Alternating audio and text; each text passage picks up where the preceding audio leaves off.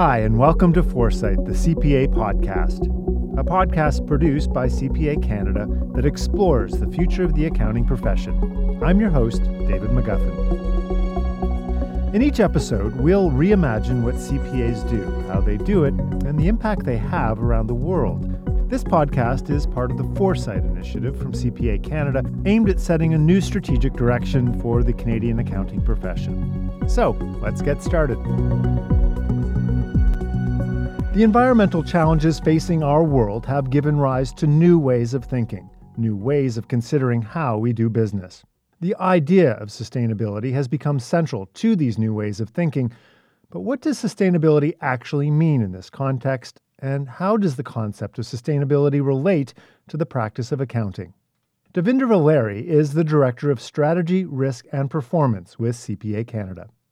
Sustainability is not just climate change. It's much broader, and it's defined as the meeting the needs of the present without compromising the ability of future generations to meet their needs. And I always look at it from that nested dependencies model, which is you've got the environment, which takes the biggest chunk, and then you've got the society, and then economy kind of fits in the middle of it. And when you look at that, it reminds us that we must live within our means, and that or we'll face some real challenges or consequences, and those could be ecological consequences, societal collapse, or even economic collapse, as we're kind of seeing with the pandemic. So CPA Canada, we've been playing in this space of sustainability for over 2 decades.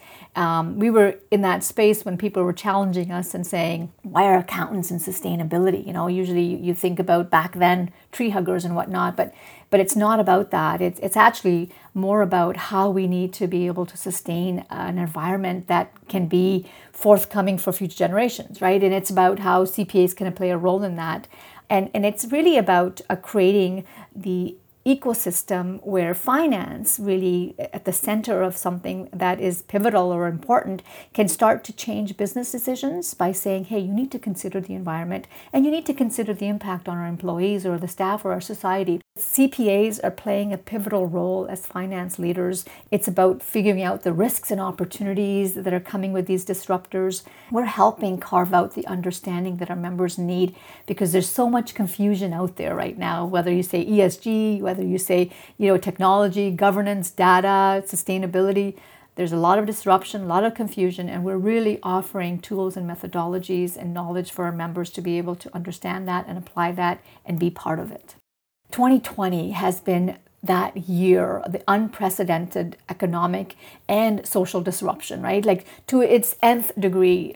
But as part of that disruption, there's been this movement, this transformative movement for ESG as well. We've seen this movement globally. We've seen it nationally. We've seen it in investment decision-making, in corporate disclosure, in government policies. There's been a lot happening in 2020. And I can say to you, the trajectory of the movement in 2020 is indicating that 2021 is not going to slow down any further. So it actually is moving really fast. So what does this mean, and what have we seen, right? So globally, you probably saw Larry Fink, the CEO of BlackRock, he put out his letter basically to the CEOs stating that climate risk is investment risk. He put that out there. He underscored that E factors are really important. But 2020 has also showed us that the S factor is extremely important, and that's the social piece, right? So environment and social. So what we're seeing is that governments and policymakers are starting to embrace this and recognizing that we need to change. And we saw governments like New Zealand, they're the first of the gate, or the first country in the world where they actually have made it mandate to have climate risk disclosure in their financial statement. So this is TCFD. So they're saying that disclosure has to be mandated. And then we've seen that UK is following suit. You're seeing Australia come forward. Now even China has just recently announced their carbon neutrality. You're seeing that movement. And the other thing I'll say is that from an accounting lens, we've seen the movement as well, because there's ask for consistency. I talked about confusion. There's so much out there, so many different frameworks, so many different ways of doing things, but there's also this ask for consistency. So the IFRS Foundation, which is the International Financial Reporting Standards Foundation, they put out a consultation paper asking for, is there demand for a global sustainability standards board? If nothing else, that in itself is extremely pivotal, meaning that someone's saying we need a standards board, a global international standards board that will help offer some consistency in standards in terms of reporting. And then we look at our own government in Canada, right? And they've been extremely progressive. Our government announced their Net Zero Emissions Accountability Act, which really lays out the foundation for Canada's commitment to net zero emissions by 2050. And when COVID had hit and the government was introducing all of the different incentives, they actually put out the LEAF program, which is the Large Employer Emergency Financing Facility. And in there, which is, for those companies that are impacted by COVID-19, in there they put a requirement right in there saying that those recipients of this facility must disclose in their annual reporting climate-related financial disclosure. So that was a huge kudo for Canada, that the government actually asked organizations to disclose their climate-related issues, climate-related impacts. And then you get into that, the investor side. I talked about the global investors, but Canadian investors are signaling their renewed focus on ESG. So capital markets actually are significantly integrating ESG into their assets management.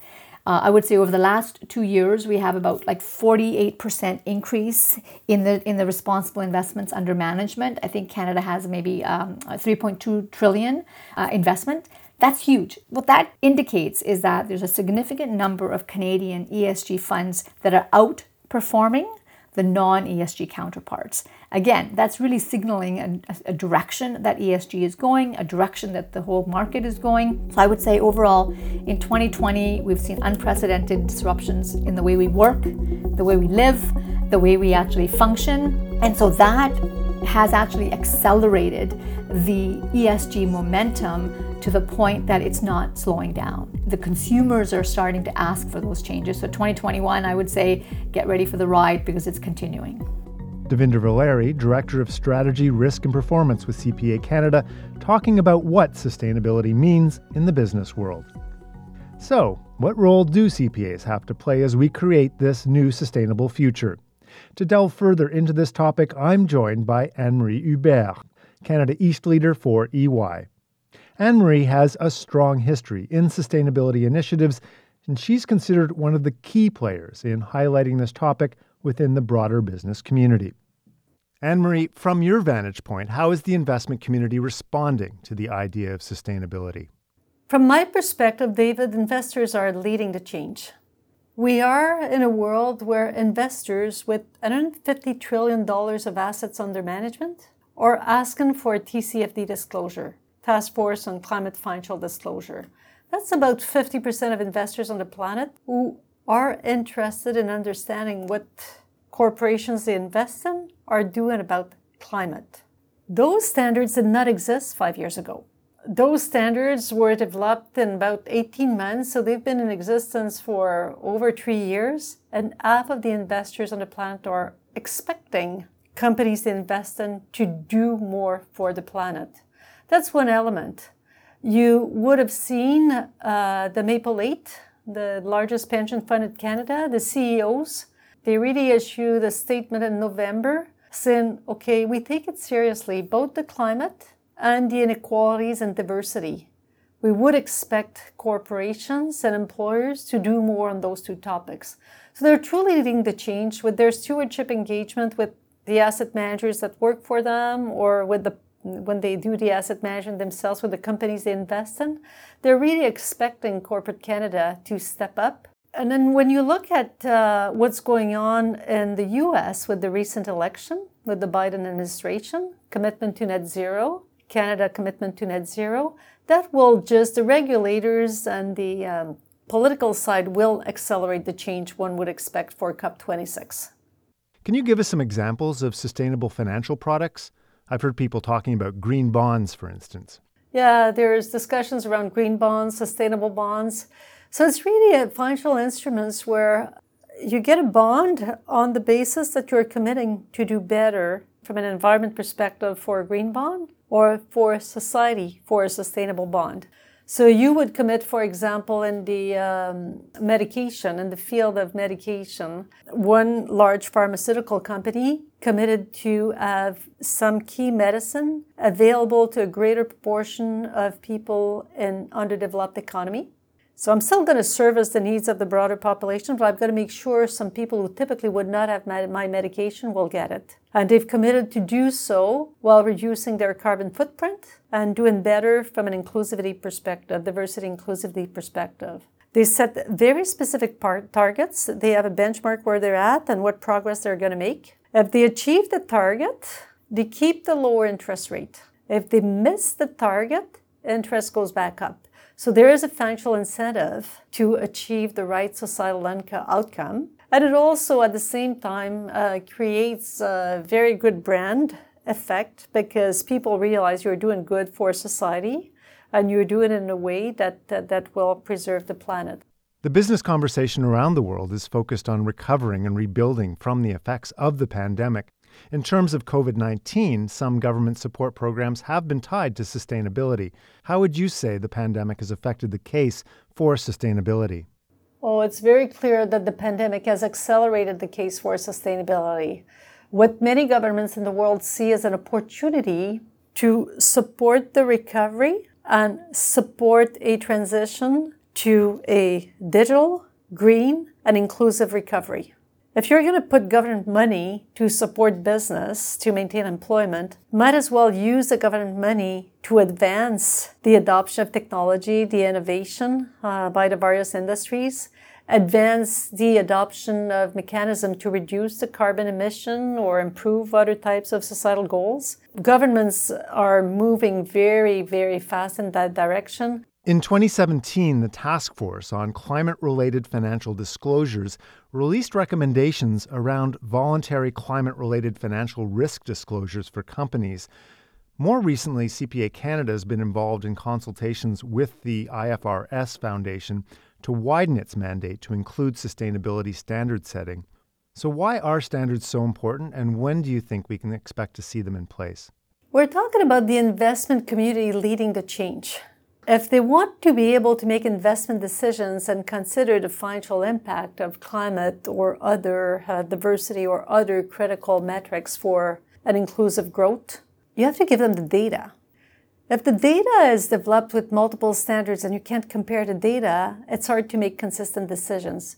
So greater data will enable the investment community, the financial services community, to make better financial decisions that uses the lens on the risks associated with climate or risks associated with social unrest if we don't have societies that are more inclusive and too much gap between the rich and the poor, that enables the financial community to make decisions that factor in those factors in the decision-making for investment decisions. So the data is key. Consistency of data is key. And there was a big challenge. There are so many frameworks that exist for sustainability reporting.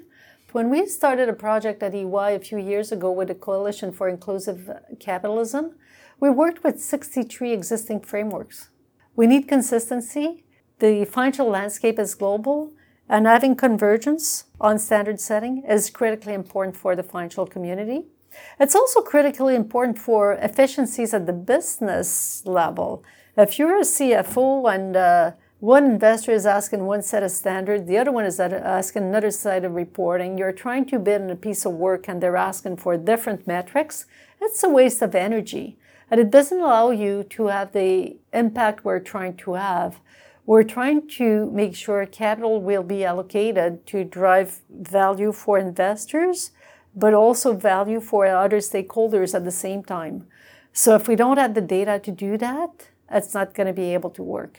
So do you think it's appropriate that these sort of measures remain voluntary, or is there a case to be made that companies should be required to release this sort of information? Is it appropriate? It's hard to make consistent financial decisions if you don't have consistent data. Data is a big challenge. And I would expect that at COP26, we will see more countries moving in that direction. And you see the work of the Financial Stability Board on climate, where the central banks are working with the financial system to try to see, okay, we want TCFD type disclosure. How do we get there? They're doing the pilots. We're doing a pilot in Canada as it is to be able to integrate physical climate risk and transition climate risk in decisions. So one would think that regulation will come, at least on the climate front. There's one organization that's a very large organization in Canada. When they look at the results every month, they don't start with financials. They start with talent. So as more and more businesses move in that direction, because they realize their investors are looking for this, and it enables them to drive long-term value for all stakeholders, including investors. As more and more businesses move in that direction, it's going to be easier for regulators to regulate, make it mandatory. And how can companies that have serious impact on the environment be persuaded to release this sort of information if they don't have to? If we're serious about net zero and preserving the planet, we need to help the largest emitters. And that's the initiative that was undertaken with the Climate 100 Plus initiative. The largest emitters in the world were approached to really understand where is your emission coming from and what the transition plan could look like to get to a science-based target that would get you to net zero. This initiative was undertaken with support. What are the others doing? Where do you go from here? And we're in a place now where the majority of those large emitters in the world have their plans to get to net zero by 2050 or 2060, depending if you're under developed economies or not. You look at the largest emitter in India that has a clear path forward, a path that will include becoming one of the largest producers of clean energy in the world. Their ambition is, in fact, to be number one. And they're amongst the top as it is. So they simply stopped investing in legacy. They maintain, because you don't want to cause challenges with your existing production, but all the new investments go to new source of energy. You can't stop providing electricity or means of transportation to citizens that exist. You have to have a transition. So they don't add, they add new source of energy that are clean. They're working with other investors to invest in the transmission facilities and the storage facilities. We saw a very sad example in Alberta where there was a decision that was the right decision. We got to stop producing electricity with coal. We got to close those plants. But we did it very fast. What that meant, it meant lots of people losing their jobs. No other jobs available around for those individuals. Largest amount of suicides in the male population in the province ever. Social unrest. All kinds of social issues that arose as a result of going too fast and not investing in enabling the individuals impacted in reskilling. So we can't lose sight of the human aspect of the transition, and we have to make sure we work in a coordinated plan and we help the industry and the individuals impacted affect the transition. The roadmap to get there is pretty consistent from one place to the other. It's very obvious that we will need clean electricity production, transmission, storage, clean hydrogen production, transmission, storage, carbon capture, and a carbon market.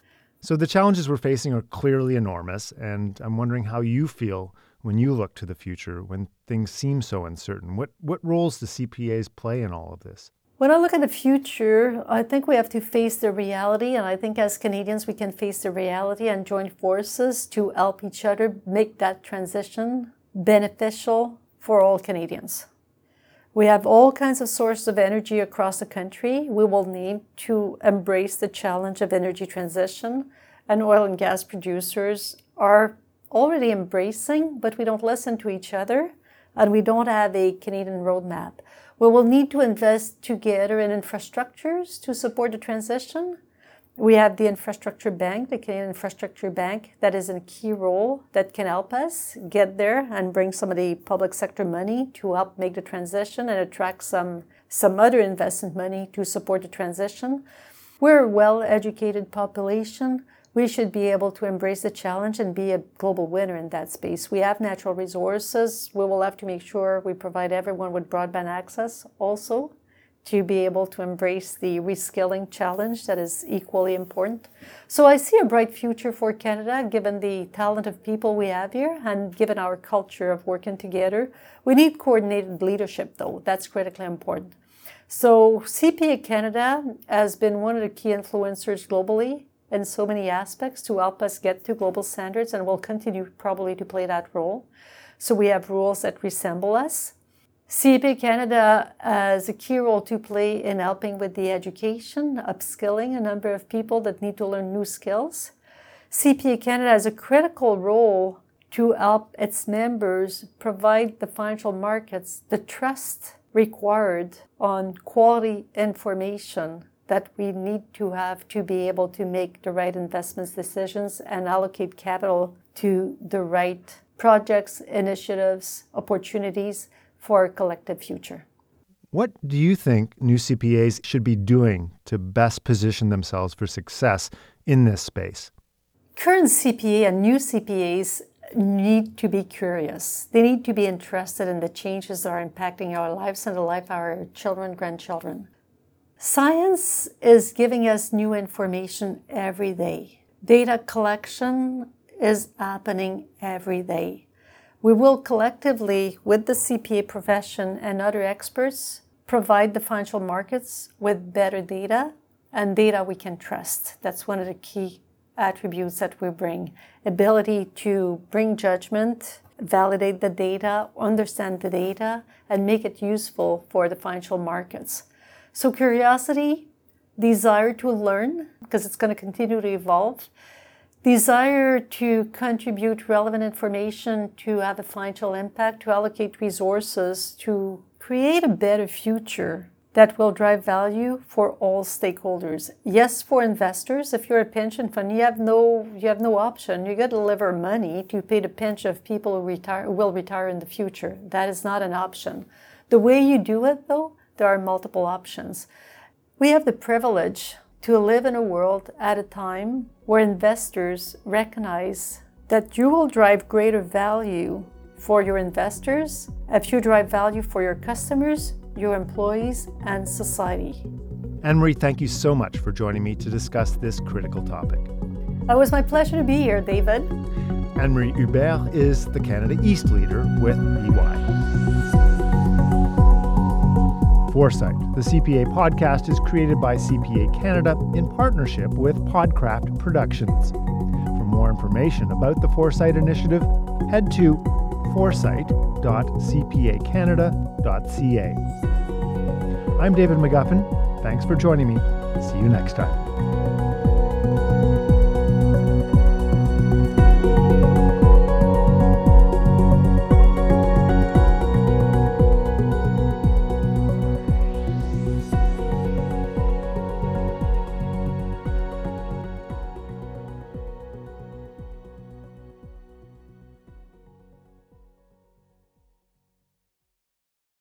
Please note the views expressed by our guests are theirs alone and not necessarily the views of CPA Canada.